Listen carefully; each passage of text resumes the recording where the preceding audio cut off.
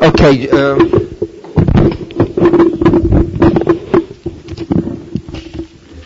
The excitement of all the public lectures are over until Wednesday. I have to be humble. I have to tell you that I got calls from many of the yeshiva. They called and thanked me, the Rosh Yeshiva. So evidently the boys understood me.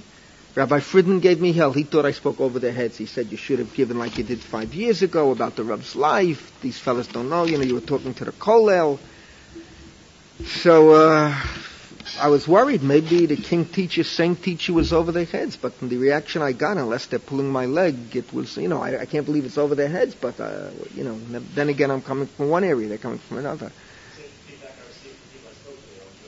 Yeah, the girls I spoke on image memory and event memory, and that was very powerful. There I saw with my own eyes. I saw it was, but the effort that those two shurim took off me physically, I was a skeleton on Wednesday and Thursday, but now Baruch Hashem we're back. Okay, now, excuse me? Baruch Hashem. And also I want to thank, I also had a very chashuv guest on Shabbos, Rav Hershel Schechter and his wife, so Hirsch Cooper knows that gave us a lot of energy. You know how far back we go? My wife goes back with him 50 years. So I go back with him 40 plus years. Yeah, grew up in Marshallu in that area, of course. Reb Heschel the elder, the man who lived. So my grandchildren came Shabbos, and they were so disappointed because it was culture and conflict. These kids know every tank, every gun, every plane. Their father's a skan aluf. And he's telling them, don't you want to know Gemara like your grandfather? He doesn't know these kids know Gemara, no Mishnah, never miss a minyan. But they know, and the kids my grandson brought his models of World War II equipment, and he started asking Rabbi Schechter, were you in this half track? And the poor guy says, all I had was a Jeep. He didn't know, not from planes, not from tanks, not from Jeeps. You understand? He knew a Jeep, that's all. And my grandsons, figured this was a captain from World War II. So I had to explain that a chaplain is not... Rabbi Schechter didn't know this. In the Israeli army, a Rav Tzvai is not a chaplain. We carried weapons. We're not part of the international group. We are a fighting part of the Israeli army. That's the way the Israeli army is structured. The Rabbanim Tzvayim are a fighting part of the army. We carry weapons. If we're captured, we can be tortured like any other soldier. Never forget, in basic training, the guy asked the commander, what do we do when we're captured? And if we don't know Hebrew that well, it was a Russian guy. So the commander says to him, by the time you'll be captured, you'll know Hebrew. The whole place broke into laughter. You got to understand what the sight was like. But my grandchildren were disappointed because they're on one level, he's on another. But then he told the stories of Buchenwald, and he told, about your father-in-law. I tell you, it was hard not to cry on Shabbos. It was overwhelming. Okay, now, the Binyan Tzvi, as I said, you see the people that went through the Holocaust, what they suffered, it's indescribable. What he proposed, the blanket heta, and yet you see the Satmar Rebbe. And I have to tell you, I'm not, because I say Satmar Rebbe, don't think I'm being critical. Lehefach. There was a fellow in the Kollel last year, as you know, the last few years, for many years in the Kollel was always very right-wing. And they had a hard time with the Rebbeim here. It took a while for them to adjust to us, but they forgave us. They always dismissed us as relics from the 50s. They knew we know a little bit, and we're from, so they forgave us. But the last few years, the counter-reaction I've spoken about has affected the Kollel as well. And for the first time last year, I was really surprised. There were guys in the Kollel who were already on the borderline with conservative Judaism. Pshuto kamashma'o. So there was one guy in the Kollel, it's 2 years ago already, could be not last year, 2 years ago, nice fellow.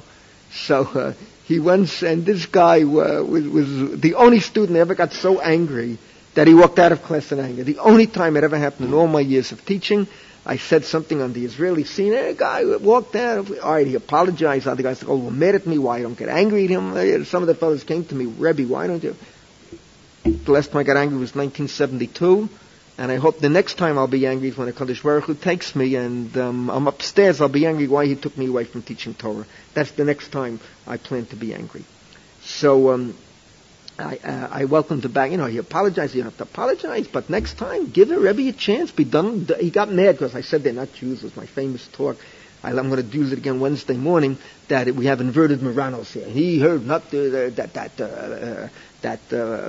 Barak, Aaron Barak, and David Barak are not Jews. He didn't let me finish the sentence. He got up and walked out, walked out in anger. So then he came to me, and he had met with Rabbi Wurzberger. And he says to me, Rebbe, you're right. Rabbi Wurzberger told me, and you know who I'm talking about, right? You have to understand the people I'm mentioning to appreciate what I'm about to say. He goes to his guru. The Rabbi Walter Wurzberger was a Talmud of the Rav from the early 40s, but he's left. He never went in. He was never affected by the swing to the right, and he remained a lonely figure. You understand? And as a matter of fact, I'll tell you something none of you know. Rabbi Wurzberger never published his doctorate. Because the Rav told him, don't publish it, the world will think you're not from. I never saw the doctor, but I give a man credit who could have easily published it and didn't publish it because the Rav told him not to publish. So he came back from Rabbi Wurzberger, and he tells me, Rabbi Wurzberger said the Rav had a phobia about any innovation in halacha. And I told Yair, I said, this word phobia is a fabulous word. I said, Kol HaKavod, that's exactly the Rav. And I want to tell you something. When you have a healthy attitude towards the halacha, you're going to have a phobia too. And this is the Satmar Rebbe. And this is why, with all the lumdus in the world, I don't want to be a wise aleck. You understand what I'm saying? You got to know, I'm not criticizing. Satmar Rebbe was worried. You're coming in with a chiddush out of left field, with a blanket, Meir Rabbanim in every based in. And in our day and age, the minute you show you can play games with the halacha, even if it's halachically justified, the world today jumps onto it and you're in trouble.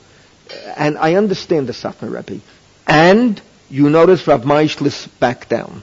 And the wind-up was with men, each one got an individual het. Obviously with men it's much easier to give a het. And as I tell you, even if the first wife comes back, the worst is you're stuck with two wives.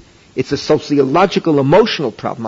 I'm not demeaning it. I mean, a normal man is in love. I come from a world where you love a woman. So if you love a woman and you loved Leah and she thinks she died and you marry Rachel and you love her, so if Leah comes back, I admit it's an emotional problem. And I don't think in this day and age 2 women can live under one roof. Maybe it can happen. They tell me in Lakewood there's a guy that has a wife and a Pilegish, 2 different apartments, and they live happily ever after. In Lakewood, I'm told Mamish, there's Mamish living Ramban Shita Pilegish. Mamish living. With the door it says Mr. and Mrs., Mr. and Pilegish, or Rabbi and Mrs., Rabbi and Pilegish, the same guy, 2 apartments, etc. Beautiful.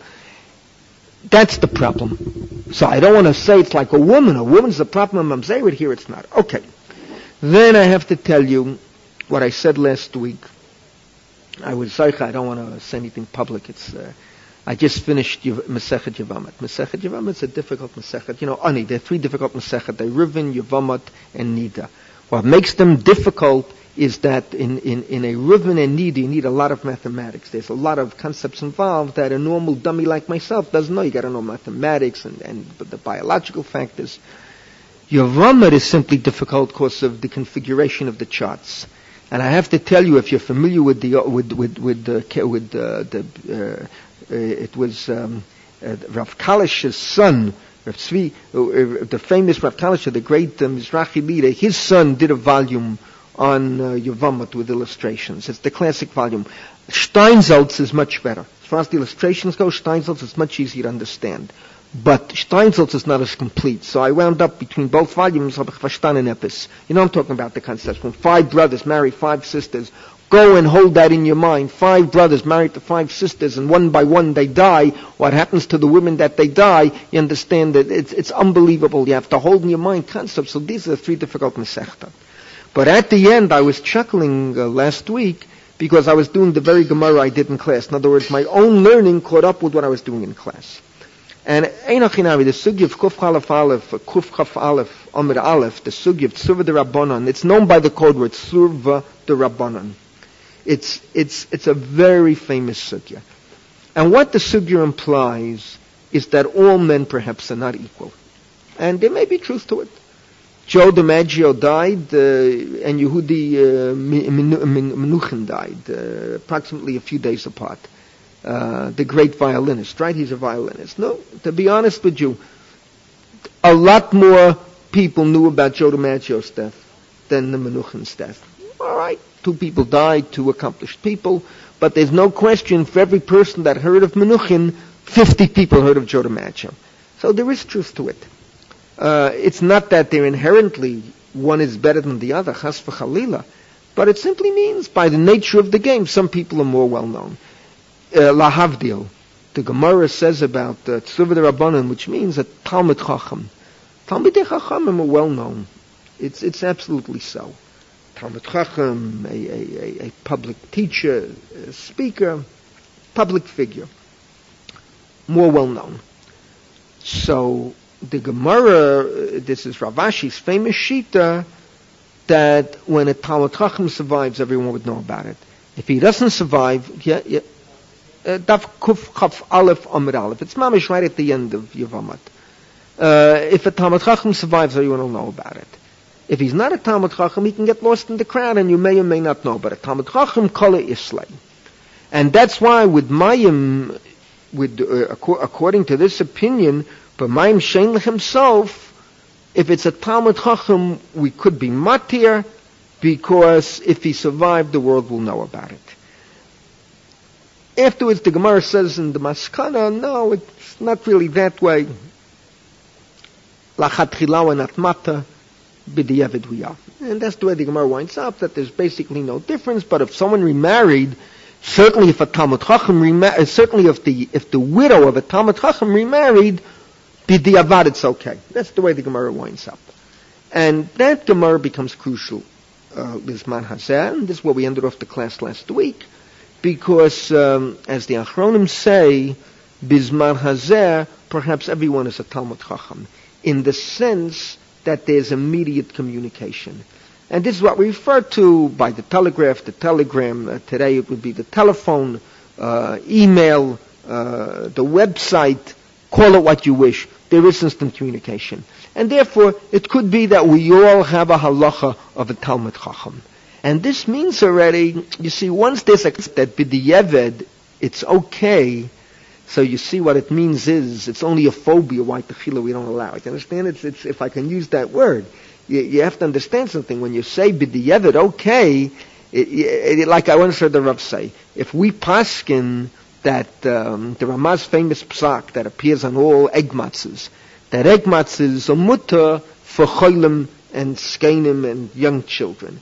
So what does that mean? It means that me'ikadin, the Ramah's paskening that it's mutter. But because there's such a machlokes rishonim in Rashi and the Balei Tosfot, so you don't want to paskin it black and white, so you say, all right, where you're old and young and you're in need and you're sick and you can't swallow regular matzah, there you can be mekil. But once we say we can be mekil, it means that basically the Ramah holds it's mutter. This is the concept of teshuvah d'Rabbanan. It becomes a very, very important concept. Now, Rav Moshe here, and this is where we left off last week. Rav Moshe, and again, you know who Rav Moshe was. I don't have to tell you. Rav Moshe was the Tel Talpiyat. I mean, Rav Moshe's the life story. I mean, here's a man comes to America. He came, I believe it was 1937, the year I was born. He came. No one knew who he was. You know, he was from a nice family. His father was Uzdarav. His uncle was the Rav's grandfather. So you know, the Rebbelia Prujana, the Prujana Rav. So he came from Chashiv Rabbanim. He himself was a Rav, but he himself was Rav Moshe himself was a well-known Rav, and he was a Rav under the communists. Rav Moshe came. You have to understand. He came with 2 sons, 2 daughters. His sons barely could go beyond explaining Chumash. That's how little they knew when they came to America. It came from I have no idea what it was, communism. And Rav Moshe goes into Mesivta Teferet Yerushalayim. But you see, Rav Moshe as the posek became much greater than Rav Moshe as the Rosh Yeshiva. It's interesting. With all that he taught and all the Talmidim he had Talmidim and he published later Sfarim, you know, the Dibrot Moshe and the Baba Kama, Baba Metzia, Baba Batra, other Masechtat. But the posek of Rav Moshe rose to the top, and he became literally the focal posek in the United States.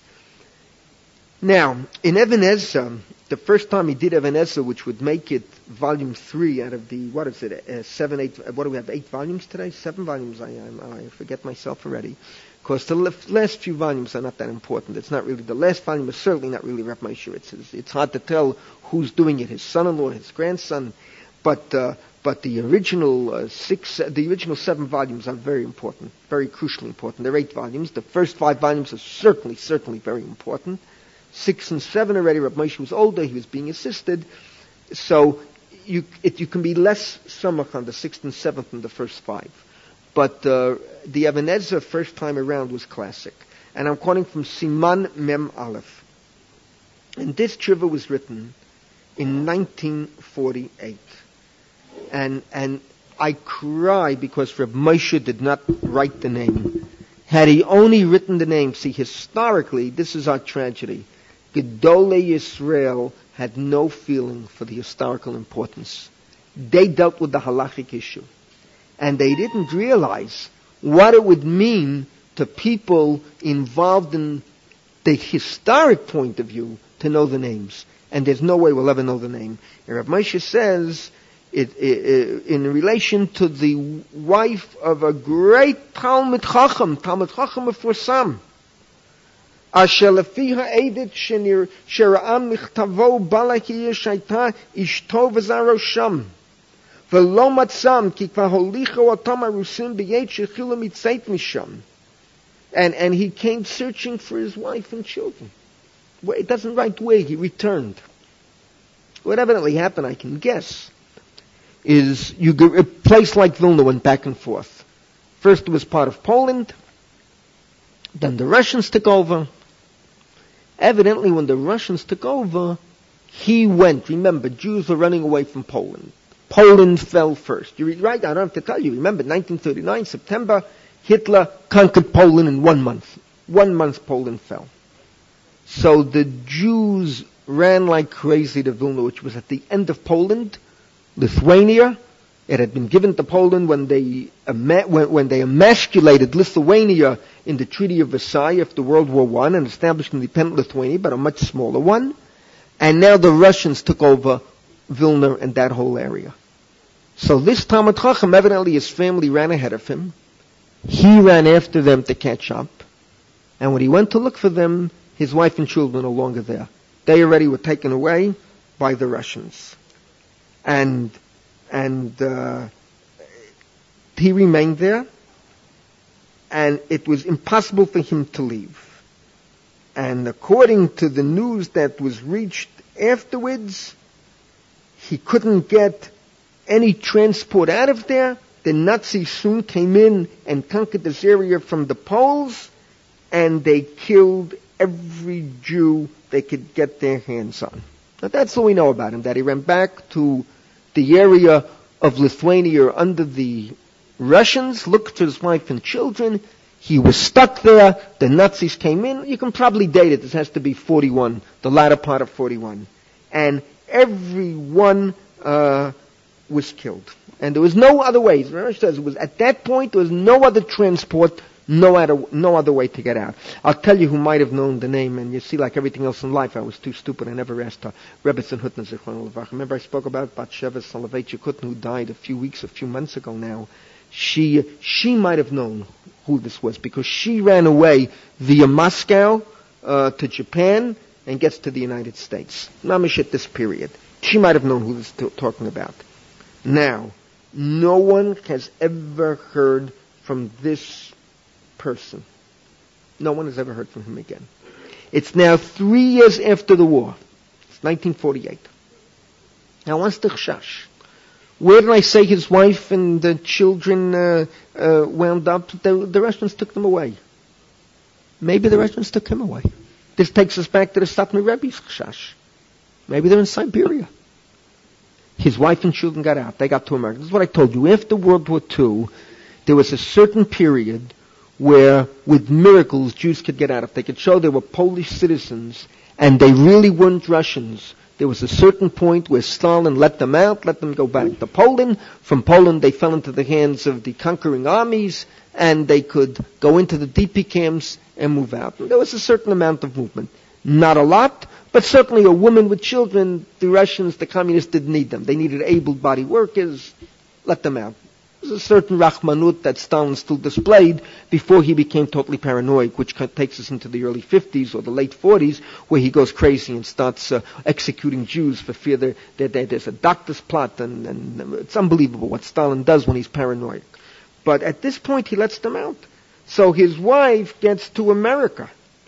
And Rav Moshe writes, most of the people in Russia got out at that point. His wife and his children came to America. And v'lo shamu mimenu lo b'Ruslan lo b'chol makomot. And he says, this is so interesting. I'm quoting Rav Moshe. All the Talmidei Chachamim and all the Bnei Yeshivat knew who this man was. See, this is where Halavai we would know the name. This was Reb Baron Lichtenstein. This was a Rav Shach, first-rate Talmud Chacham, a Gaon, Rosh Yeshiva. Rav Shach. Again, you don't know that today because Rav Shach is not functioning, but certainly 10, 20 years ago, there wasn't a more famous Rosh Yeshiva than Reb Eliezer Menachem Man Shach. Giant of Torah. I mean, everyone knows this man's whereabouts. It's, you can't escape your public, if I can put it that way. A guy came to me before from the Kollel. He was upset. He didn't see me Shabbos. He knows where I daven. He said, what do you want out of me? If I daven at the Kollel Friday night, you're not there. I daven Ol Rivka, first minyan, you're not there. I daven Mincha, I happen to daven. That was the one minyan that no one can tell where I'm davening Shabbos. So I daven 5:05 at Ol Rivka. So he said his brother saw me, but he wasn't there at that minyan. But you can't escape. Now, there's people are watching you. They know you. There's a Gaon Adia. I wish I knew the name. I don't know the name. And Rav Moshe says something else. You see, Talmidei Chachamim wound up being exiled all over Russia. Yeshiva people wound up being exiled all over Russia. They would have seen him. They would have known him. No matter where the man was, so you say he was in Siberia, he was in this part of Russia. He was in that part of Russia.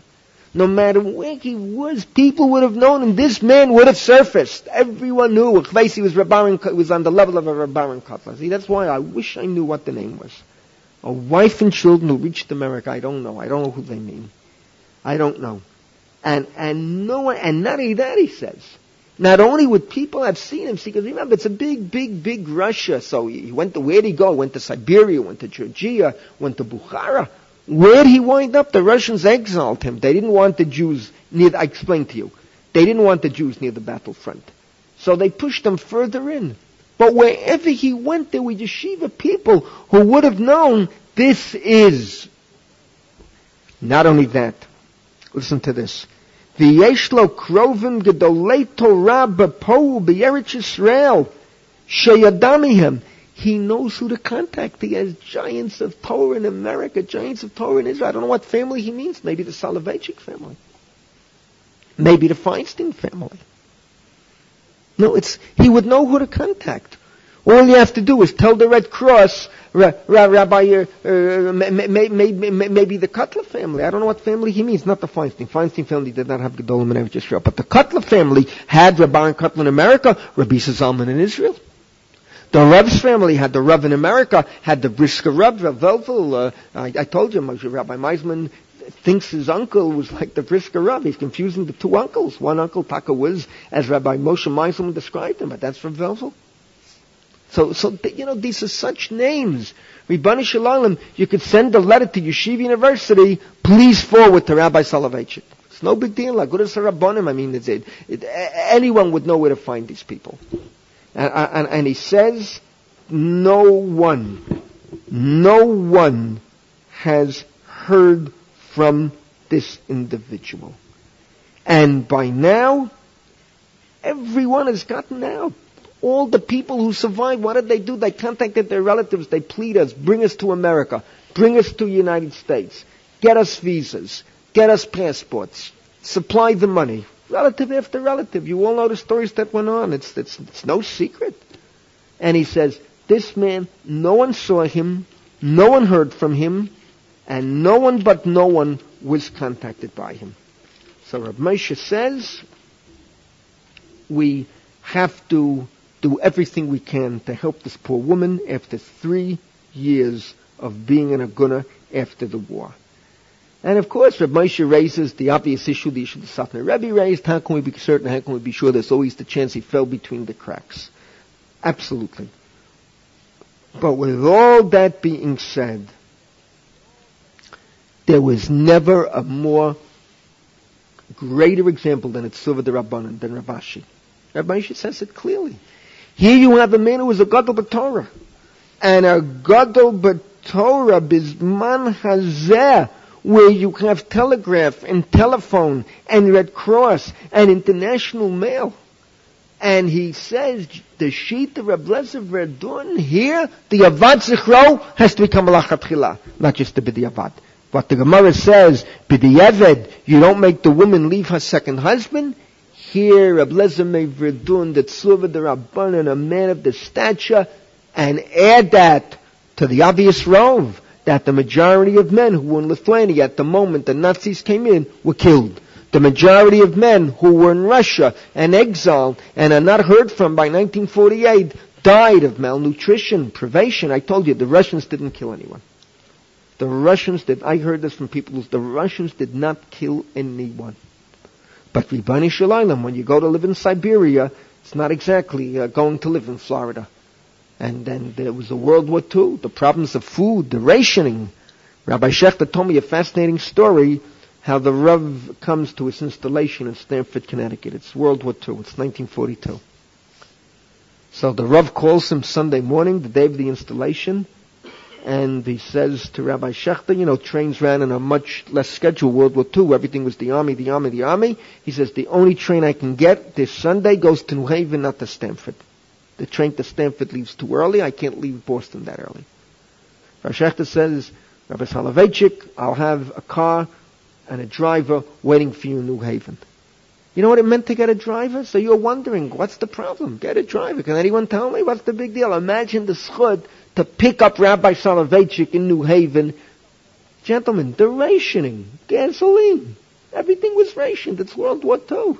You're using your gas to go to New Haven. That's the gas you need to get to work during the week. You understand? It's World War II. I still remember. My mother, for the butcher, can still remember. For sugar, everything was rationed. It was unbelievable, World War II. So if in America there was rationing, imagine in Siberia what it was like. So the overwhelming majority died. It's Trei Rubei. And Rav Moshe is matter the almana to remarry. It's a fascinating shiva. The way Rav Moshe talks about the Adam Gadol, the yeshiva world, everyone would have known it's a fascinating shiva. And he says the whole concept, according to Rav Moshe, that Gafa Rabba, what the Gemara talks about, the teshuvah d'Rabbanan, Bisman Hazeh, it's adif many times over, because of what I told you. Today we may all be a Gafa Rabba. Allah Kama Vakama, where he was a Gafa Rabba, an Adam Gadol. It's an unbelievable tshuva. I only regret I can't figure out who it is. Anyone have a guess? Who could it be? Who could it be? You know something? There must be Litvakin who know. Who do we ask? Who do we ask? What do you say, David? No. Rabbi Teller wasn't involved at that time, but maybe he knows. Tell me, is anyone going to see Rabbi Teller? Danny, was he your Rebbe? You have any shaykhs? Anyone have shaykhs, Tim? You know what? Do me a favor. Remind me after class. I'll send Rabbi Tendler a fax via Rabbi Chalap. It's not a bad idea. Let's ask Rabbi Tendler. Rabbi Moshe's son. So let's start with Rabbi Tendler. Interesting, because you got to remember, in 1948, when Rabbi Moshe wrote this tshuva, Rabbi Tendler was in yeshiva college yet. He wasn't yet, you understand, he was in baby pants. You got to remember, he didn't even know his wife to be yet. So, but it's an idea. If any son will know, it's Reb David, not Reb Reuven. You understand? Reuven is younger than I am. In 1948, he was a kid. He didn't even know how to whistle properly. But Reb David Feinstein, it's not a bad idea. So remind me after class. We'll send a fax. Not a bad idea. Not a bad idea. Yeah, okay. See, the problem is, I last did this particular shir, I last did 12 years ago. You understand what I'm saying? So 12 years, it's on your mind, you forget. By the time you come back to it 12 years later, I could have asked Mrs. Hutner. Mrs. Hutner would have known. I guarantee it, she would have known. Okay. Now I want to show you, coming back now, moving on beyond the Holocaust, show you an interesting teshuvah relating to Trei Rubei as well, of Vad Zichro. And here I'm quoting from Rav Moshe, I'm quoting Siman Mem Chet. And here, the teshuvah is written 1955. And look at the way it begins. Look at the problem here. In relation to the Agunah, that you have testimony, and here if you don't know English, you'll never know what Rav Moshe is talking about. 1,000 years from now, it's like the word marufia. Remember I told you marufia? I took a graduate school course. We spent 3 months trying to figure out what the word marufia means in the Rishonim. The Rabbeinu Geshem uses the word. All the Ashkenazic early Rishonim use the word marufia.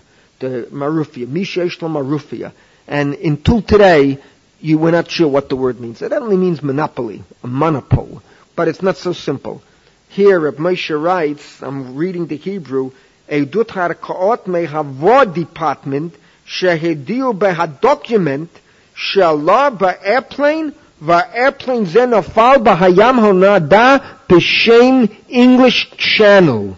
And this was the whole question that you're talking about a document, an official War Department document. A plane crashed in the English Channel. Nothing was heard from the people who were on the plane since. Now, Rav Moshe doesn't write when this plane crashed. What it means, Rav Moshe doesn't write. It could be it's talking about World War II, but the teshuvah was first written in 1955. It could very well be a girl, a woman that, till you find, for some girls it goes easy. Some of you fellas are married. Those girls are very lucky. They married you. How old were they? 20, 21? How old were you guys when you got married? Well, what do you say? What do you say? Josh, what do you say? How old? I was 22 when you married. I knew 22 is fairly young. How old was Ilana? 23 already. God, I thought I taught her only yesterday. My daughter, there's only one daughter got married at 22. My others got married at 20 and 19, respectively. All right, it's gegangen in gring. Danny, how old's the girl you're looking for? We'll see. Chav Meir, you'll see. You'll be seeing her around in 10 years. It's not so good. Better clean off your glasses. Do me a favor. Going back to Chicago now. New York. Look around. There's some girls in New York. But remember, if it's a girl that doesn't want to come on Aliyah, I pity you. You're finished. Find a girl, Aliyah, values. Otherwise, you're a slave to the money, to the treadmill. No matter how much you earn, you'll earn 50 times what I've earned, but it won't be enough. I earn 50 times less, Baruch Hashem, and it's enough. Bread and water, I live like a king. Believe me. Bagels here, go to Geula. That bagel guy, he is fabulous. With all of bunkers, and I'd like to give my Talmud business, I can't do it. The salty bagels in Geula at $1.50 a piece. Top anything I ever got on the west side for $1. They charge you $1 for a bagel, you can choke on it. And here for $1.50, divide it down by 4. Min leptvi melach, a king. Oh wow. The famous place around the corner from Rehov Yeshaya. It's open 24 hours a day. I don't know the name. Next to the string store. You walk down the steps. Everyone else. Around the corner from the Shtiblach. And there's no sign. There's nothing. You just see 2 doors. You fall down. You see a big sign, the Bedats. You buy bagels, cake, challah, whatever you want. You catch your minions of Kamoshe to davening. I walk by there 11 o'clock in the morning. The Chasidma first coming to daven Shachris. I walk by with a sign. The Vilna Gaon was right. The Vilna Gaon was right. I never get 5 feet with that sign. They ripped me apart, you lousy you guy. 1:30 in there. You see, the Vilna Gaon was right or wrong. I saw the Satmar Rebbe taking off his tefillin 4 o'clock in the afternoon. I was all of 15 years old. I'm looking at the Satmar. I almost chalish. Then Abba Brandspiegel tells me on the boat. It's a famous story. Abba was on the boat with the Satmar coming to America. He says the Rebbe finishes davening at 4 o'clock. And one of Abba's friends goes over to the Rebbe, and he's davening. The Rebbe turns to him and says, all in Yiddish, and I'm training, he says, the Rebbe turns to Abba's friend and says, what are you davening Shachris now for? So the guy says, Rebbe, I'm doing like you, I'm emulating you. And the Satan Rebbe says to him, my father davened Shachris at this hour, but your father davened in the morning. I follow my father, you follow your father. No, the guy walked away, of course. That's what the Rebbe told him. You can imagine. Either the Rebbe's dumb, he figured, or he said the Rebbe's, playing games with me. The Rebbe davens, if you see me davening 4 o'clock in the afternoon, what guy's not gonna like? I told you the story with the Drakes, remember? What was it? Dugans, the Drakes. Remember I told you? Rabbi Kevin's Drakes! That's when I learned. That was almost 40 years ago. From that moment on, I learned that I walk around, I think no one's watching me. God is watching me. God is watching me. 50 other eyes are on me. Be careful. You're eating, you're drinking, whatever it is, be careful. Because they're going to say, Rabbi Kefet drank Coca-Cola. He's samach on Rav Landau's hechsha. Rav Landau is a Chabadnik. Chabad today is in Cherem. And nevertheless, Rav Kefet was samach on Landau's hechsha. You know what happened in Bnei Brak? You don't know. I'll tell you a Purim joke for Pesach. This woman almost got killed. She came into the store and she asked the storekeeper, with all the tension going on and now with the election, and Agunah Israel, she says, Avu is the Coca-Cola mit Rav Landau's hechsha. And the storekeeper said, the Coca-Cola das liegt auf dem Dread. It's on the floor. A few Hasidim heard the guy that the Coca-Cola liegt in Dread with Rav Landau's hechsha. They killed the storekeeper and killed the woman. You understand? You got to be so careful here. David, you don't know Yiddish, so you can't understand the joke. Liegt the hechsha, liegt in Dread. The coal is on the floor. You understand? You're looking for the cartons. The guy thought he was saying Rabbi Landau liegt in Dread, that he was a Degel Torah person. Before it was over, the storekeeper was dead, the woman was dead, and the bottles of cola, the guys ran out, didn't pay for it, and had a happy Seder, Dalet Kol sold all night with Coca-Cola. Liegt in Dread. So, you know what it means? Don't say it in public. Licht in Dread. When your girlfriend tells you, David, gay lick in Dread and call me in 84 years, she's telling you, get lost. Drop dead. That's what it means. Get it? Not exactly a compliment. That's what it means. Gentlemen, some women get married quickly. They have muscle. Other women, I have students, the most wonderful, beautiful, intelligent, frum, pious girls. They're pushing 30. Sie geht nicht. Great girls. You have to have muscle. Could be he's talking about World War II here. But this woman, too, she found another sucker, another potential husband. It took 10 years' time after World War II. So that, because it would seem to indicate World War II, because you're talking about War Department, English Channel. I can't remember after World War II that there was ever a need for the War Department to inform you that something happened in the English Channel. Am I right, Jack? I can't remember after World War II. I'm saying, if you tell me Falkland, I can understand. But after World War II, English Channel. So Rav Moshe here, first of all, I love his language. He says, what we're saying along, Yesh Kantrei Rube, Beilu Hanoflime Airplane, Haporeach. You see his language? It's Kadur Poreach. It's rabbinic Hebrew. Today in modern Hebrew, no one in the world would know what that's talking about. Airplane Poreach. Go in and Ehud Barak and say, Mr. Barak, you want to be Prime Minister? Do you know Hebrew? Betach. I'd like you to explain these words. Airplane Haporeach. You understand? But we would say, Havir, Hatas, Lamala, flying in the air. He uses the word, it's rabbinic Hebrew. They used to use these words when the dirigibles came out. There was a whole shaila if a dirigible is over your sukkah. So they called it a kadur poreach. You understand? The big dirigible is hovering over your little sukkah. Could you imagine the question? Sukkah tachat hagag. A fascinating question. I believe the Sholem Meshiv deals with it. But anyway, so this is his word. He says, when you fall from an airplane, haporeach, the airplane drops into the sea, the overwhelming majority of people are dead. Who survives a crash like that? That's number one. And number two, he says, it's 10 years that she hasn't heard from her husband. Oh, here's the answer to my question. He uses the word 10 years, so it means it's from World War II. He says it's 10 years since the war ended. It's and of course he quotes Bizman Hazer, the Yeshlanu Habeidoa, the post office, Hat Zeitungen. Anyone know what Zeitungen means? Zeitungen, no? Newspapers. Zeitungen. We have newspapers. And you can inform the whole world. If this is the case, he uses the words telegrams, the telephones. It's amazing. You gotta know the English vocabulary. Telegrams, telephones, and uchedomer. And he says today we have instant communication. And he says that Chad Tom Sofer already made reference to this. Alachat kama v'kama, in our times you have instant communication. Under such circumstances, you absolutely have the Shita Reb Lezer Meivedun. And in a case like this, the Chachmei Hadar have to evaluate it, and if they feel that there's no doubt that he's dead, then you have the Trei Rubei, the majority who are on an airplane that crashes in the English Channel are dead, and the majority that survived would have contacted their wives by now. If they didn't, it shows he's dead. Then Rav Moshe runs off the teshuvah. It's fascinating.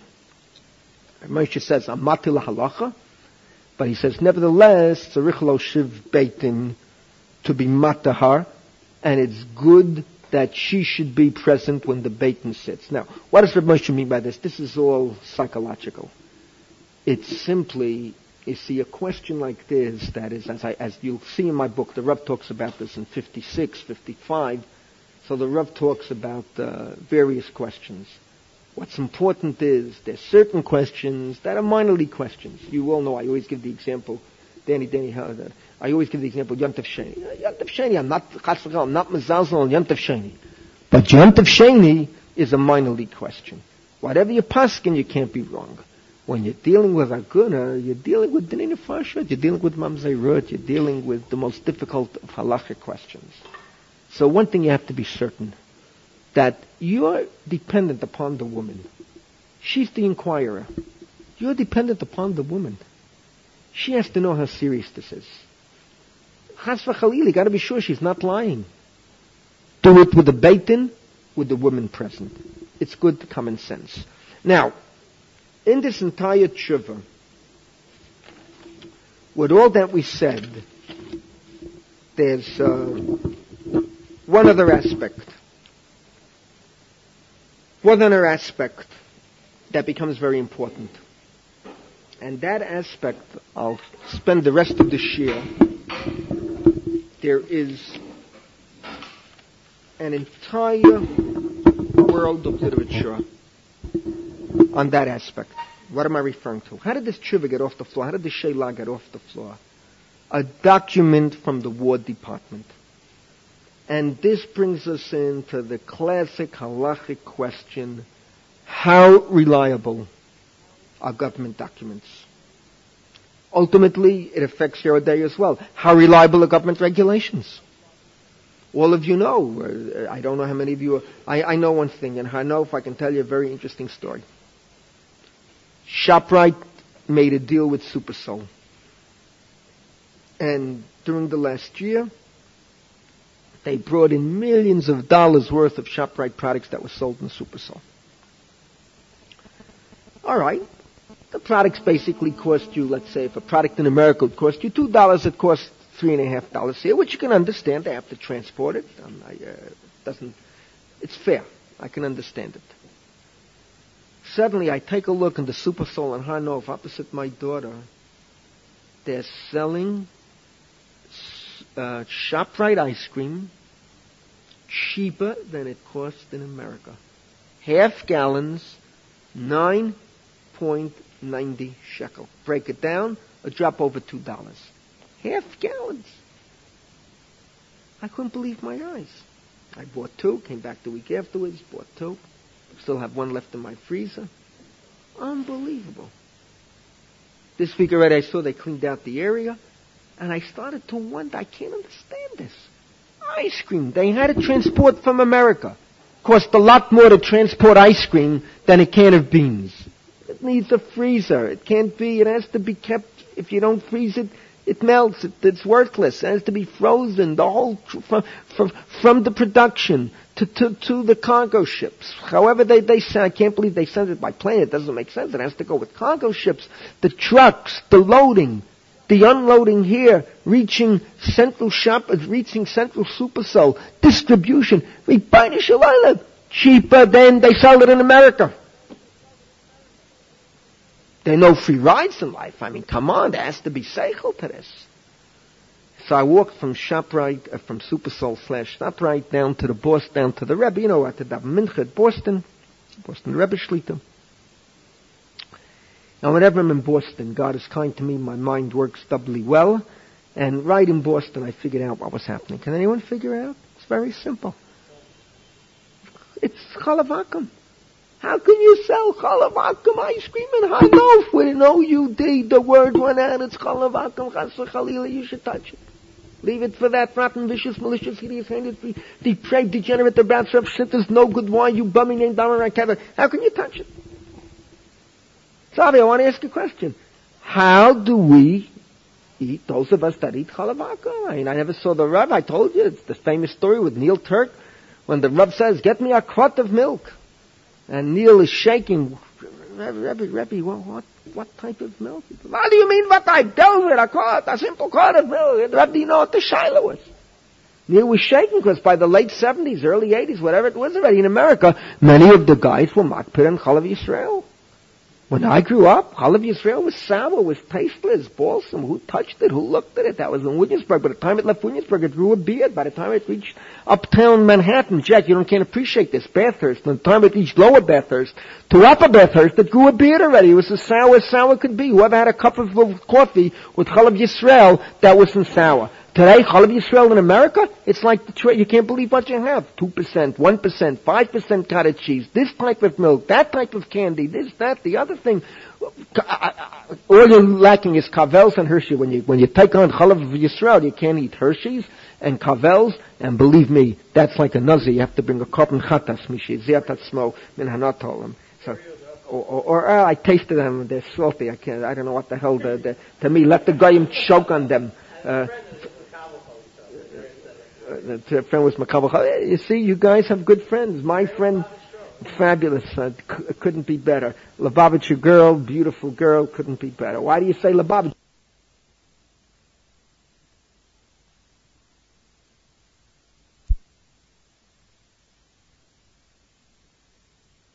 Thank God. So anyway, that's the interesting question.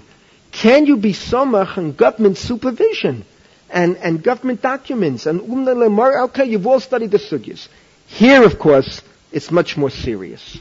Notice that Rav Moshe accepts the government document 100%. This 100%. Rav Moshe doesn't have the slightest hesitancy that the document is reliable. Now, this goes back to a very famous teshuvah of Rav Yitzhak Elhanan Spector. Very fascinating teshuvah. And you'll find this is one of the earliest teshuvah that Rav Yitzhak Elhanan ever published. It appears in the Be'er Yitzchak, which was the first sefer out of the 5 he published. He was yet a young man. He was not yet in Kovna. The Be'er Yitzchak, Siman Hey, one of the earliest teshuvah he ever published. And he writes that 2 great Rabbanim, he writes, Shnei Rabbanim Gedolim, came to him with a very difficult question. That a woman was married to a man, happily married, and Nebuch, the man, died young, and they had no children. And it's a terrible problem. I told you, the problem of chalitza, yibum, we don't feel so much today. Because basically speaking, people live longer and people have children. Today, the advances that have been made in medical science that help women, it's Baruch Hashem. It's fabulous. V'rapo yirapeh. Miracles. Even the whole problem, remember I once told you the nida problem, a woman that has a cycle where she can only conceive during the 6th or 7th day of the month, and those days are during the Shiva Nikiyim. And even that problem we've solved medically with AIH, artificial insemination, husband. Even that problem we've solved. AIH. It's a fabulous world today. But here you have an example of 100 years ago, 150 years ago perhaps, where Nebuch, the husband dies, there are no children, the woman needs chalitza. What's the problem? The husband's brother went into the army 14 years earlier. And nothing has been heard from him for 14 years. Don't know where he is. And now 3 years, evidently the woman met someone who's willing to marry her. 3 years the woman has spent trying to make inquiries. Where is the man? And she reaches this in Russia, reaches the Minister of War.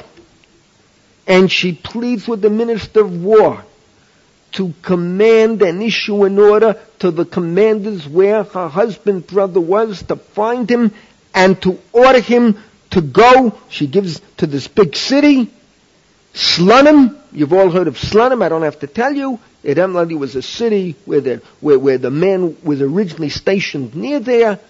Slonim was an Ir ve'ein b'Yisrael. It still is. It's a Litvische Hasidus. Today, Slonim until today remains a stronghold. You know, people don't realize how many Karlin, Slonim, Lubavitch to a certain degree. These were all right Russian Hasidiyot. These were not Hasidiyot from Poland or from Hungary or from Galicia, I should say. What today we call Hungary, then was called Galicia.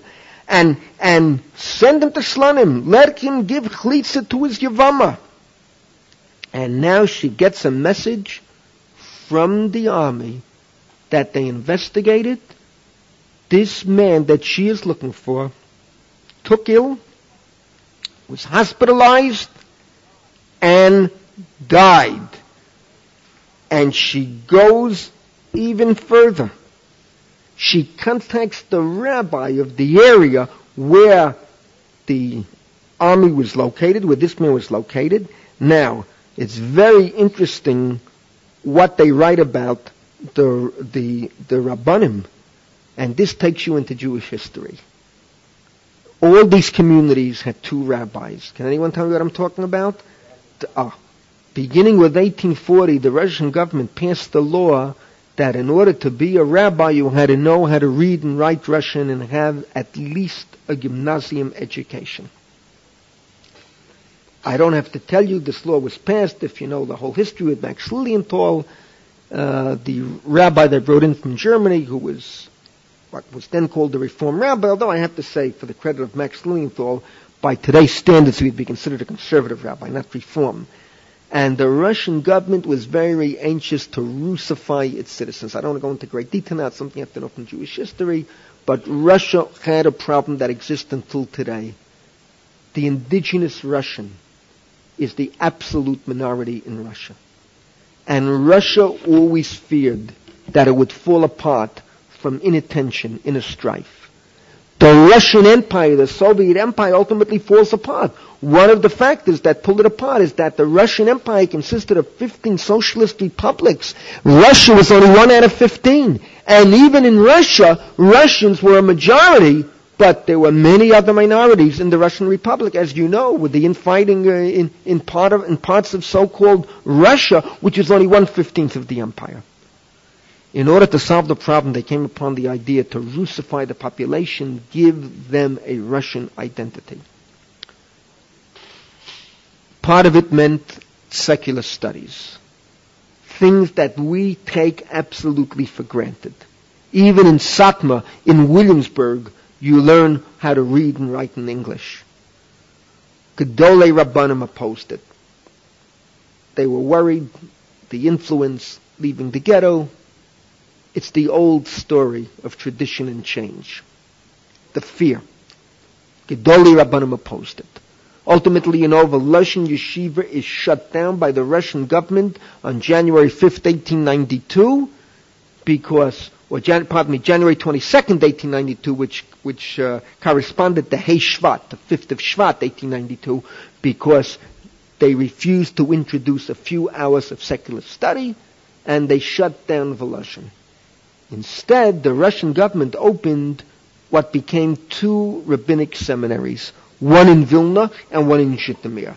Vilna you all know about. You probably wonder why Zhytomyr. Zhytomyr was a big center of intelligent Jews. It was the biggest printing center in Eastern Europe. Because it was a big printing center, you needed typesetters who were Talmidei Chachamim. Among the typesetters were many Talmidei Chachamim who were also maskilim, enlightened. So Zhytomyr and Vilna. In every community, basically, what happened was there would be 2 Rabbanim.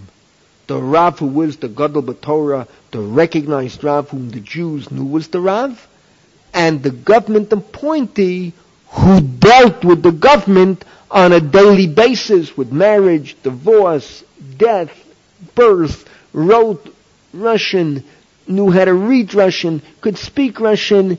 Generally speaking, the official Rabbanim never usurped the authority of the Gedolei Yisrael. They knew what their role was.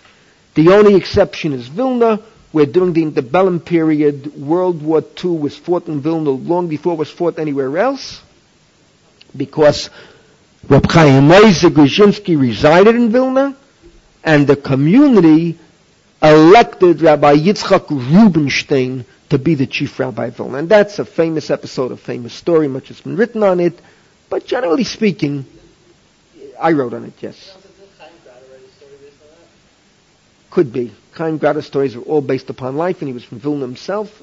Could be. I don't recall. Tell me the name. I've read some of Chaim. I've read the Yeshiva. I read some of his work, the Agunah, but I don't recall a story based upon that. It was a tremendous machloket. If you're familiar with the Michtavei Chafetz Chaim, in the Michtavei Chafetz Chaim, you will find endless documents dealing with that machloket.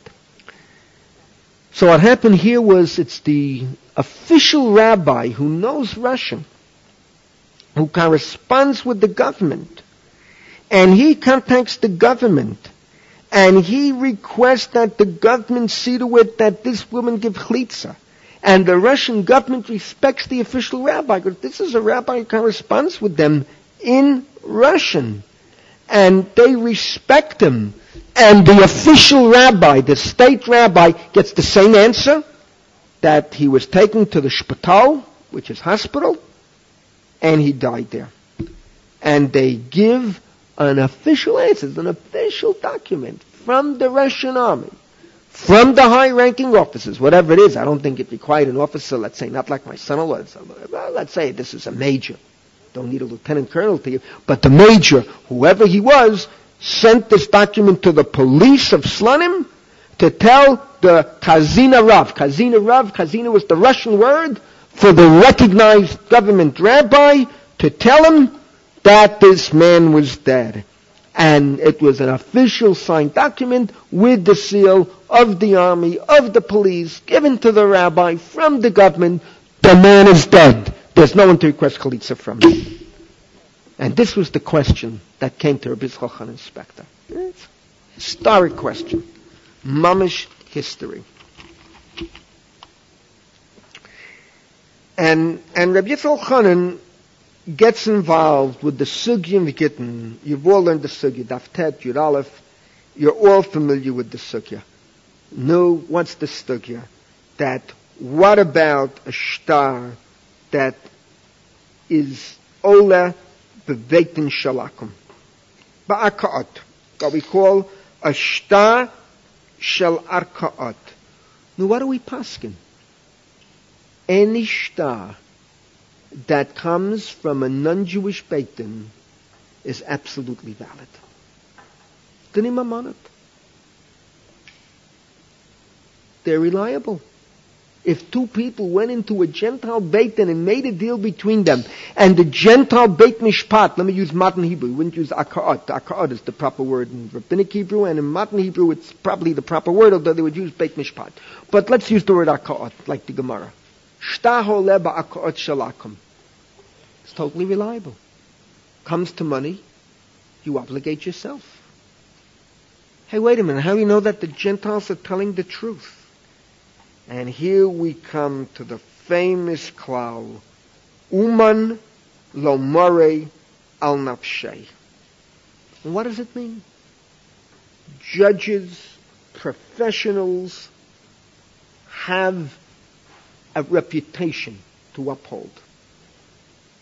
No professional is going to compromise his integrity and ruin his career and ruin his life. And if it's an official Aka'at Shel Goyim, we can depend on them 100% that they will be reliable. The only shtar that we can't depend upon is what? A get. Because a get that involves Dinei Yishut. And Dinei Yishut has the basic klal, you have to be involved with Dinei Kedushin and Gittin. A guy is not involved with this. There's no concept of Kedushin by a guy. There's a concept of Yishut, of course. It's one of the Sheva Mitzvot B'nai Noach. They can't commit adultery. But our concept of Kedushin and get Kritut, they don't have. And therefore, they can't issue a get outside of a get. Shtach oleh b'akot shel goyim, when it deals with dinim mamonot, we accept. By the way, you should know that the Reform movement, when they still dealt with halacha, they interpreted that sugya gittin to mean that even a get is good. I mean, it's unbelievable. Unbelievable. Among other things, the din of the malchuta, and it's a get, holeh b'akot shel goyim, a get is a shta, the Mishnah talks about a shta, a get is a shta, it's unbelievable. But uman lo more al nafshay. And Rabbi Yitzhak Elhanan applies it to the army, to the governor, to the commanders, and a good deal of our life outside of the ghetto is based upon this principle. People have a reputation to uphold. And it goes right across the line. This teshuvah is epic making. Generally speaking, we accept every government document at face value.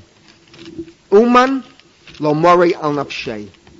Exactly what Rabbi Yitzhak Elhanan says here. 100% accepted at face value. It goes way beyond that. Kashrut, kosher milk, chalavakum. Rav Moshe writes in his famous teshuvah, you know what it means? What are you going to say? That let's take Borton, Sheffield, Sealtest, all the big milk companies when I was growing up. Today, what do you have? Delwood, you have other companies. I don't know. I don't live in America. You mean they're going to take pig's milk? You know what that means, Rav Moshe says?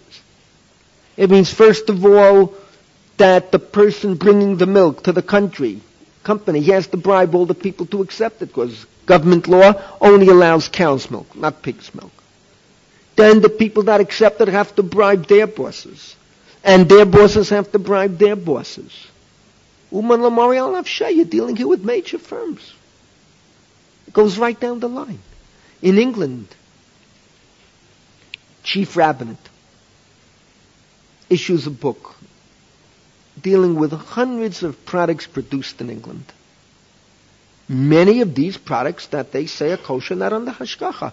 The Chief Rabbinate visits once a year, once in 2 years. They keep in touch with the companies. They just depend upon what the Goyim tell them. These are products that they don't have to really supervise. The Goyim tell them this is all we make here. We bring nothing else in. These are our ingredients. You depend upon them. Uman lo marei al nafshay. This is right down the line.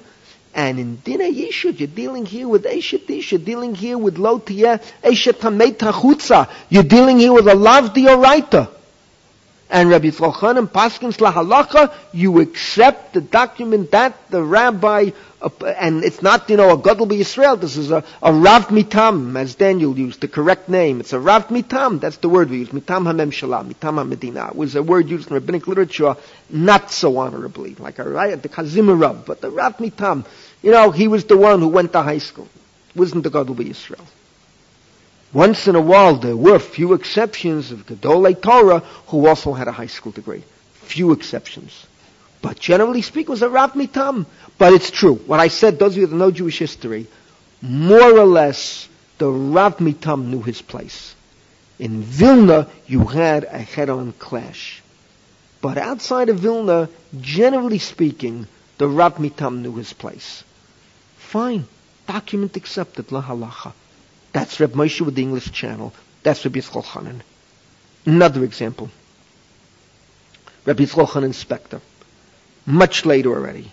Here already, we're coming to Ein Yitzchak, Siman Yud Tet. Ein Yitzchak, Siman Yud Tet, Chelik Aleph.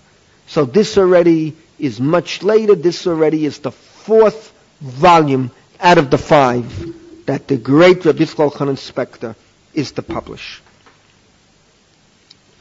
And here, very interesting. Nishalti mi Rav Gaon echad. Again, it's a shame he doesn't, use names. Who did he mean, Rav Gaon? Interesting. Al davar Agunah asher eid echad hayid b'shem Anshe Chal Yudi the Omalo den Erang b'milchama. And this Jew, Eid Echad, met a soldier, a Jewish soldier, Yankala. Let's call him Yankala.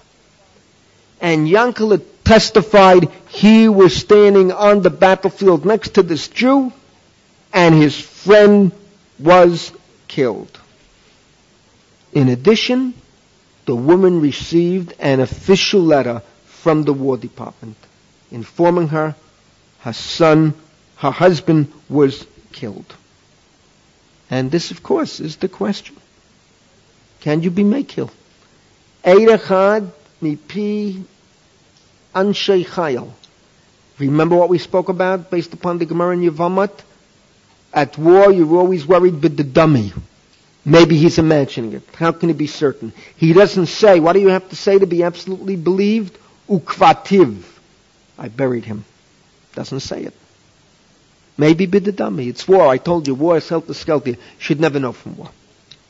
We have to be prepared to fight wars, but we should never know from war. By the way, the next war that will be fought, I saw the Army did training last week. It's unbelievable. Everything computerized. I used to remember in 82, when I was up in Lebanon, so I remember I gave a shiur under a mountain. It was an amazing thing.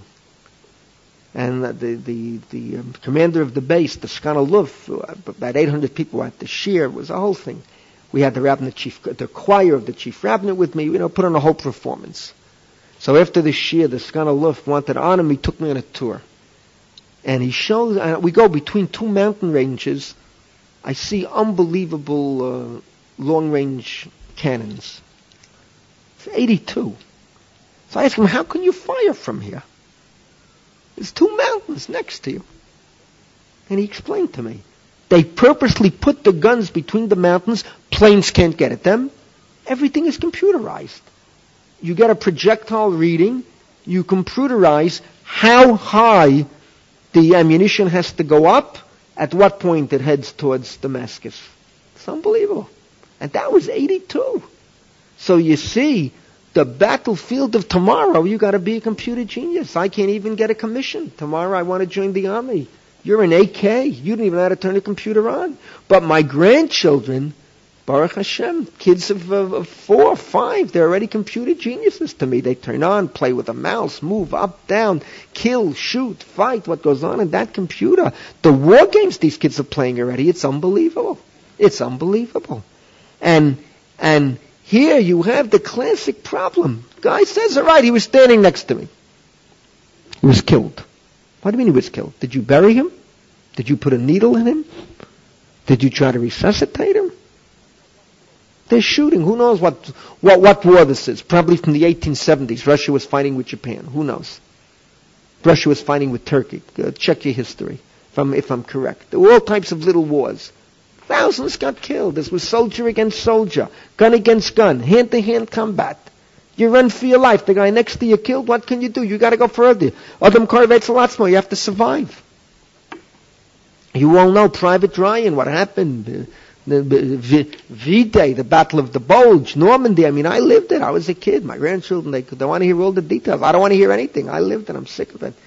But these are real problems. But here, in addition, you have an official letter from the government.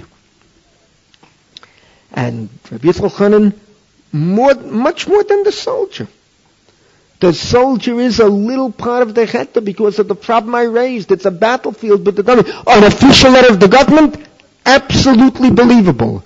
I'm quoting from Solomon, V'lo yichtavu sheneh rak ploni b'milchama rak lachar chakira chetev al zeh.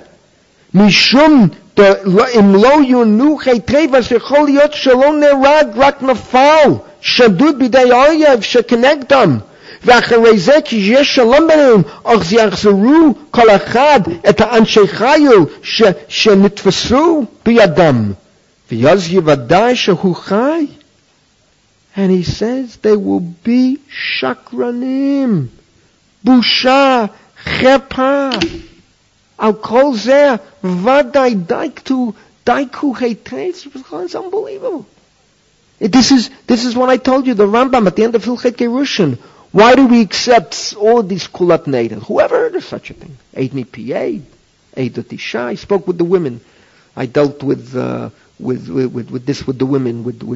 I worked it into the Shia. I dealt with the mother-in-law and daughter-in-law.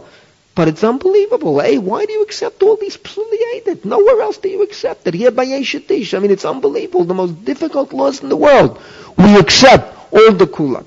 And the Rambam says, because this is one time that if you're telling a lie, you're going to be caught. If someone comes in and testifies that Chaim killed, or the murders you have here in Israel recently are unbelievable, but all right, we have two bodies. They testify Chaim killed. There's no way ever to know who killed what. Two guys in the Kolah have a big machloket. They bought a lottery ticket. They won 22 million shekel, and a whole machloket who paid for the ticket. We'll never know without the Yedit. There's no way of knowing who paid for that lottery ticket. But here, if the man is alive, he comes back. You look like a damn fool. A guy testified, yeah, he died in the war. The woman can remarry. A year later, the guy is back. My gosh. He says here, the army, can you imagine the Boshet Panim, an official army document? And I have to tell you, the words of Elhanan are unbelievable. You know how I know it's unbelievable? Look at the 3 boys missing from Sultan Yaqub. You know that I met with a general in the Israeli army early this year. I was accepted as a borer by the army, by the politicians, by the government, and by the parents. And the army, mamish, doesn't know. Understand? They don't want. They can't say. They believe that the boys are dead. They don't know for sure. They don't want to make fools out of themselves. It's just what Elhanan is saying here. The army refuses to declare the boys missing in action. It's the only 4 boys, Arad, Ran Arad, which is Iran, and the 3 boys from Sultan Yaakov. We don't know what happened. They're missing in action, but we cannot declare them dead. Refuse to declare them not missing in action. Refuse to declare them dead. They have a category in the army, dead avo makom kfurato lo noda. All of you know on Zion Adar, Moshe Rabbeinu's yahrzeit, so the army rabbinate fasts, and they have special ceremonies all over the military cemeteries for those that did not come to final burial. But they know they're dead, like Moshe Rabbeinu. No one knows Makom Kurav Moshe. But here, these 3 boys, the army doesn't want to issue a statement because they don't want to go out on a limb. They're not certain. They're absolutely not certain. As much as they want to believe that the 3 boys are dead, they're absolutely not certain, and we couldn't reach a conclusion. They have never told the families, sit shiva. Of course, there's no shiva today. It would be Lukarat Summit, or whatever it is, you would sit for half a minute. But all right, you sit for half an hour. Sit for a day. Whatever it is, the families probably would sit for a day, simply psychologically. And this is what the Elhanan says. It's overwhelming. See, now of course, this means that you have respectable people. Otherwise it'd be cherpa busha. I don't know, Bisman Hazer, we've lost all shame, but I still think this would apply. You understand, when I think of Clinton and his escapades and Monica and what the newspapers say now, you think of the royal family, you think of the idiot, the future king of England. He just visited Argentina, some floozy, half naked, was dancing with him. He takes a picture, a woman is all over. I don't know. The Reformed rabbinate, they just ordained 2 women, so the guy who's ordaining them is kissing. It's unbelievable. I mean, they've lost. We've lost all sense of Torah. I'm going to, at the end of the year, I'm going to give each Michalah girl, each Midrashic girl, a certificate and hug and kiss her. Where are we living? And they're going to find me 30,000 shekel because I refuse to sit with a Reform reverend. It's unbelievable. Where are we living? Sick. So I don't know, but I would believe this still applies. See, on this level, I can't believe a government, I can't believe an army, I can't believe an official body would purposely, willingly tell a lie. I may be wrong, but I believe that what Rav Yitzhak Elhanan says absolutely applies. Okay. One more example. Just let me check my notes. Yeah, this is it. One more example. Shetet and Shivat and Yitzchak, Chelek Aleph, same era, Siman Lamed Aleph. Fascinating. A man was missing from his house, Zman Rav, a long time. And his wife started wondering, where is he? Lo Aleinu, didn't come home. You want an example of this from life? Let me make it real. You've heard the name, when I did my doctorate, one of my committee members was Rabbi Dr. Professor Sidney B. Honig. You've heard the name? Dr. Honig taught, he was a student of Zeitling, taught at yeshiva from day one, taught in Bernard Revel. He was rabbi of Young Israel of Williamsburg. You can imagine what the Young Israel of Williamsburg, what life was like in Williamsburg if you can have a YU rabbi who was there for decades. Later he was succeeded by Rabbi Weinberger, Bernard Weinberger, who of course is a Torah Vodas boy, Jewish observer, a different world. Rabbi Weinberger is still there. I met him for the first time in my life a year ago. Excuse me? Shul is closing this year? Interesting. Why is it closing? Pashut, no one goes to Young Israel. So who's taking it over? Hasidim? You don't know. So Rabbi Honig is a tragic story. I know Rabbi Honig's family well. Rabbi Honig's wife leaves that morning to go on to do some shopping, and she never comes home. And you start worrying. Your wife Janet comes home 4 o'clock, 5 o'clock, 6 o'clock. It's nighttime. Calls the police. And finally they found the body. It was in a morgue. She had a heart attack on the train and died on the train. On the subway. If you want to know what the New York subway is like, here's this woman lying there dead. Someone slipped the diamond ring off her finger. It was never found. Understand? When they found the body, personal, they found the watch. She had a purse. Diamond ring was gone. There's an example. Lo Aleinu. It's a horrible way to die. Imagine to die on a train and be shifted to a morgue. But by process of elimination, he called. A few calls were made.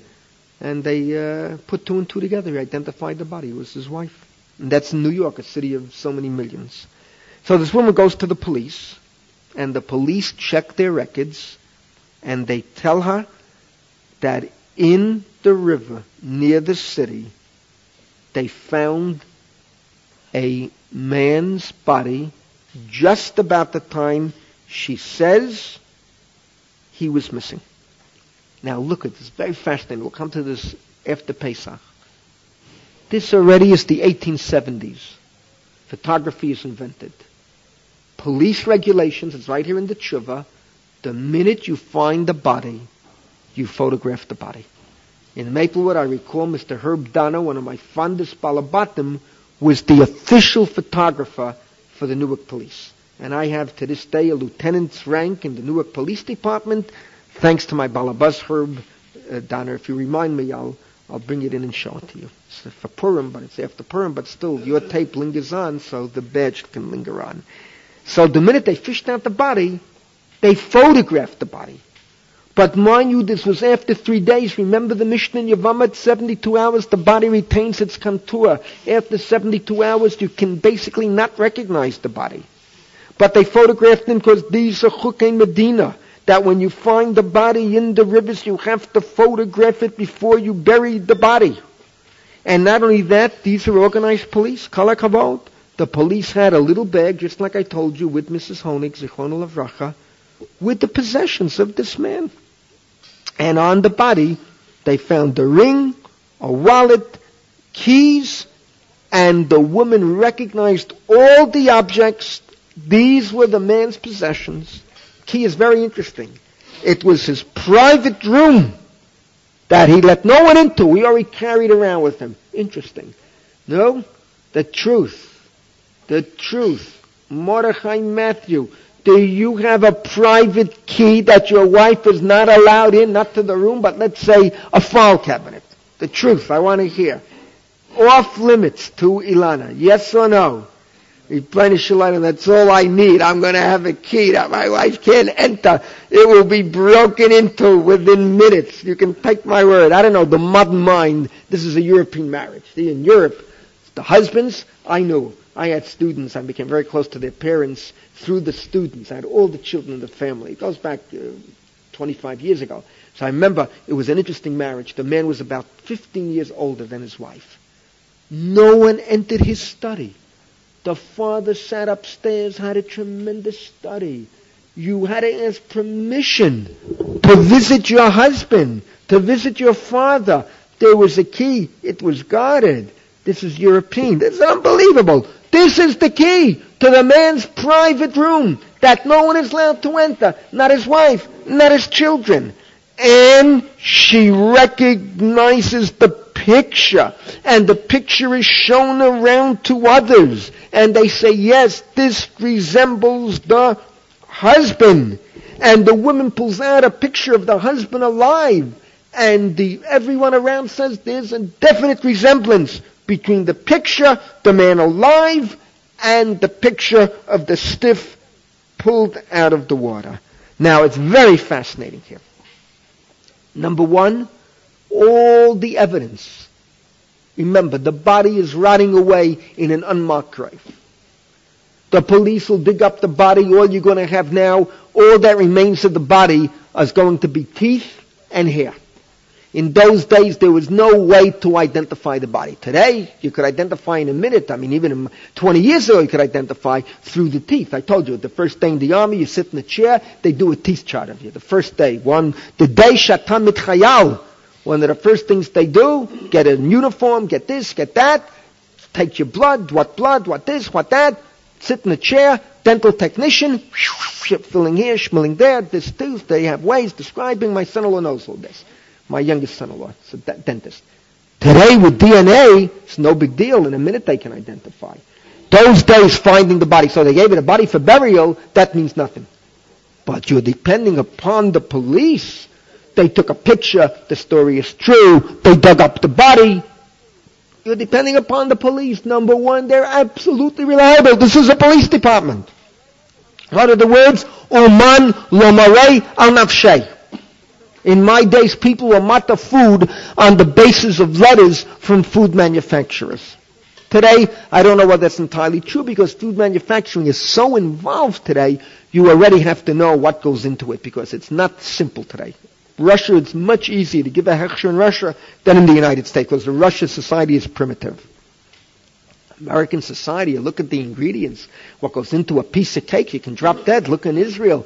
You buy the cakes, it's unbelievable. 50 ingredients in a whole cake that a yeshiva boy finishes in 3 minutes flat. All right, I would take a few days on the cake.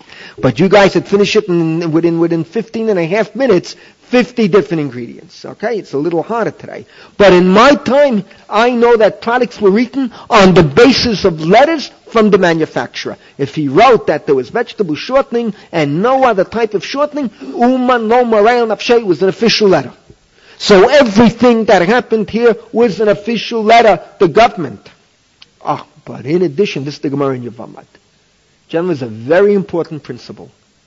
Sometimes water preserves the body. It may have to do with water temperature. I don't know. Someone here would have to know marine biology. Sometimes lehefech, that you can find the body in the water where it's cold. I remember there was once a movie thriller where they find the body of someone that disappeared 25 years later in the Arctic. They buried him, they killed him. 25 years later, you see the body floating.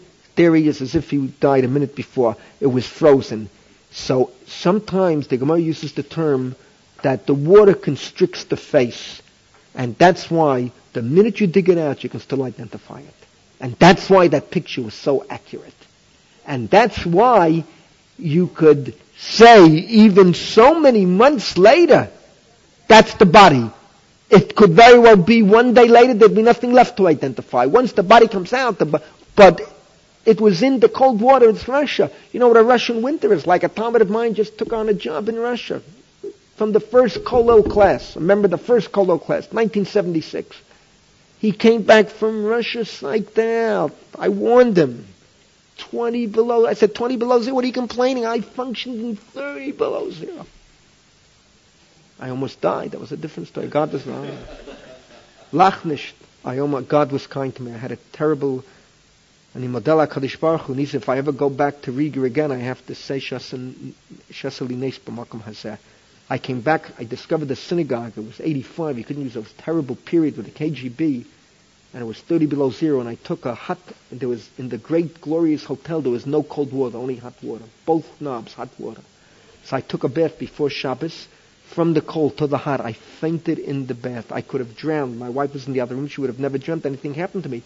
Thank God, at the last second, I lifted myself out of the bath, wiped myself off, told my wife, light Shabbos candles, I'm fainting. And I just lied down on the bed and I fainted. I was out for about a half hour.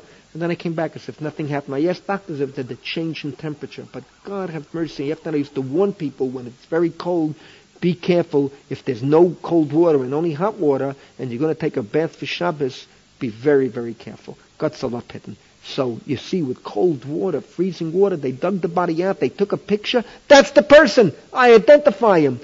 And it's correct, even though the body was dug out even months after the person drowned. You follow me, David? So, and then, you have in this teshuvah the whole concept of photography. And we're going to talk about that after Pesach.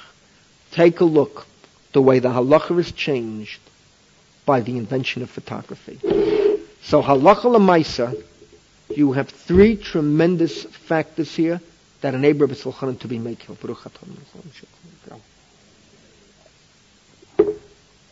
Three tremendous factors. Factor number one, uman lamari al nafshay. Police are believed. Factor number two, you can identify a body even after so many weeks the water was cold. It kept the body in its natural state. Factor number three, photography at that time, not today. Today we have terrible problems with photography. Because with the computer, you can do anything with a picture. God's up-hitting what students can do to a Rebbe with a computer on Purim. Suddenly, the Rebbe and Monica are dancing a tango in 1,000 copies disseminated around the greater Grishkolo. Anything is, but today it's a problem. Today it's a problem. I'm very serious. Today, photography, you have to know the picture is not tampered with. But Me'ika Hadin, photography is absolutely acceptable. So if I can reiterate, on this last year, Danny, listen carefully, because the boys are going to be told something that you will be missing. On this last year, on Sunday, before the big break for Chag HaGeula, and I mean Pesach, not Yutet Kislev, these guys, Hirsch, they don't know what I'm talking about. Yad Kislev, to them it's, Baruch Hashem, they know, Baruch Hashem. All right, glad to see you know. Someday I'll give you a lecture on that. You'll ask me about what happened in Vilna when they wanted to celebrate Yutet Kislev. How Reb Chaim Moser reacted, it's very fascinating. Reb Chaim Brisker reacted, very fascinating. Gentlemen, on this day before we break, what did we do? Fascinating shir. Rav Moshe Feinstein, the Gadol Hadar, the Rav he describes, we're going to try to find out the name. One thing is for certain, Bizman Hazeh, every Jew has a din of a teshuvah d'Rabbanan, al-akat kama v'kama, a real teshuvah d'Rabbanan. It makes Reb Lezmer Radun Shita all the stronger. The English channel, Rav Moshe, documents. And that brings us back to Rav Yitzhak Elhanan Spector, where we saw two epic-making teshuvot. The army, the woman who needed chalitza, the Rav Mitam, the Kazimir Rav, and the body fished out of the water. Interesting, it doesn't say how he died. Maybe it was a suicide, maybe he fell in. That is not discussed in the teshuvah. Halacha l'maisa. In all these cases, Rav Moshe and Rav Yitzhak Elhanan Spector were able to be matir. And once again, the classic Agunah, we do not have a problem with in modern times. It's the self-made or the self-inflicted Agunah which is destroying and bringing Yiddishkeit to its knees. My dear students, tomorrow at 9 a.m., the last shir in the classroom that your humble servant will be saying till after Pesach. I'll be giving some public shurim.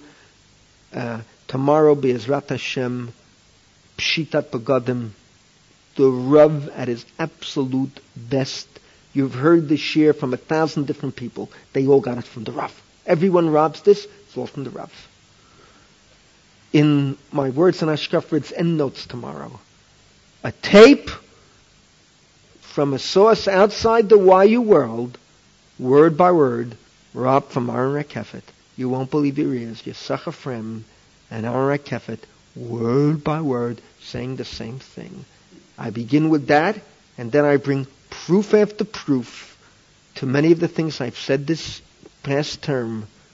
That dummy, Aaron Rekefet, Bronx boy, low life, Joe DiMaggio fan, right on, 100% Josh. That's tomorrow. Anyone who comes tomorrow, in addition to the 10,000 for Pshitat Begadim, I'm giving out a kamiyah. I repeat, I'm giving out a kamiyah for 10,000 shekel apiece. The share is $10,000. The kamiyah is 10,000 shekel. Jack, you better bring all your books tomorrow. The dollar book, the shekel book. Gentlemen, excuse me? No. And that, God forbid. No, I never tell them. A Talmud called me from Shalavim last night, and he asked me who to vote for. So I told him, don't vote Agudah Yisrael, but vote for any other party you want. And I told him, if Agudah will take ministerial responsibility, then you can vote for them too if you wish, God forbid. You know, like my Rebbe. Would my Rebbe ever tell you who to vote for? He said, I don't know what I'm doing. I'll tell you what I'm doing. You do what you want. So I'll tell you what I'm doing when I decide. I haven't decided yet. But I'll show you tomorrow with Rav Parish how right I was. You can't believe it. Gentlemen, Wednesday morning at 10 o'clock, 2 earth-shaking events are happening. Number one, Aaron Rekefet is giving a talk at the NCSY in which he is letting out such steam, going so crazy. So that's number one. Number two, at 10 a.m. Wednesday morning, there'll be no one to hear Rekefet, because at 10 a.m. on the radio, I don't think the TV, just the radio, am I right, Jack? Just the radio. They are broadcasting for the first time in Israeli history the results of the Derry trial. Gentlemen, after the results are announced and Derry is guilty, we Jews will not be allowed to walk the streets. I have the kamiyah that you put on your shirt or on your jacket that will spare you from any pogrom. Guaranteed, it makes you a hero, makes you one of the boys. And guaranteed, it's 10,000 shekel, and being benevolent, sharing it with you, it's for the guys that come to Shir tomorrow. Finally, last but not least, my hesped for the late lamented Joe DiMaggio, Yosef Pinchas, Ben Miriam. Ehud, I wouldn't be laughing, because that hesped is so serious. That hesped will be given Chodesh Iyar. I don't want to give it a Chodesh Nisan, and I don't want to give it when you're not here. But Chodesh Iyar, the first Monday we can work it out at 10:30. I will give the hesped Be'ezrat Hashem Yitbarach.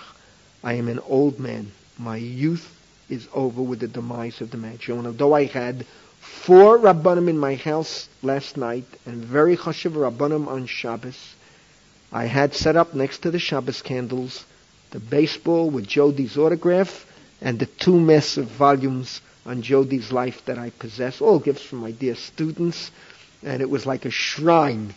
And I tell you, Rabbi Schachter wanted to light a candle. If it wouldn't be Shabbos, he would have lit a candle. At night, my problem was I had one guy there whose youth still is with him. My dear friend Rabbi Yitzhak Rubin, raised in Boston, that no good Nick Ted Williams is still alive. He's still a young man, although he's my age. And I'm an old man. Joe D is gone. Hirsch Cooper to explain that to you. Was main Ted Williams versus Joe DiMaggio. What the Boston and New York were like. It's books. I have 2 in time.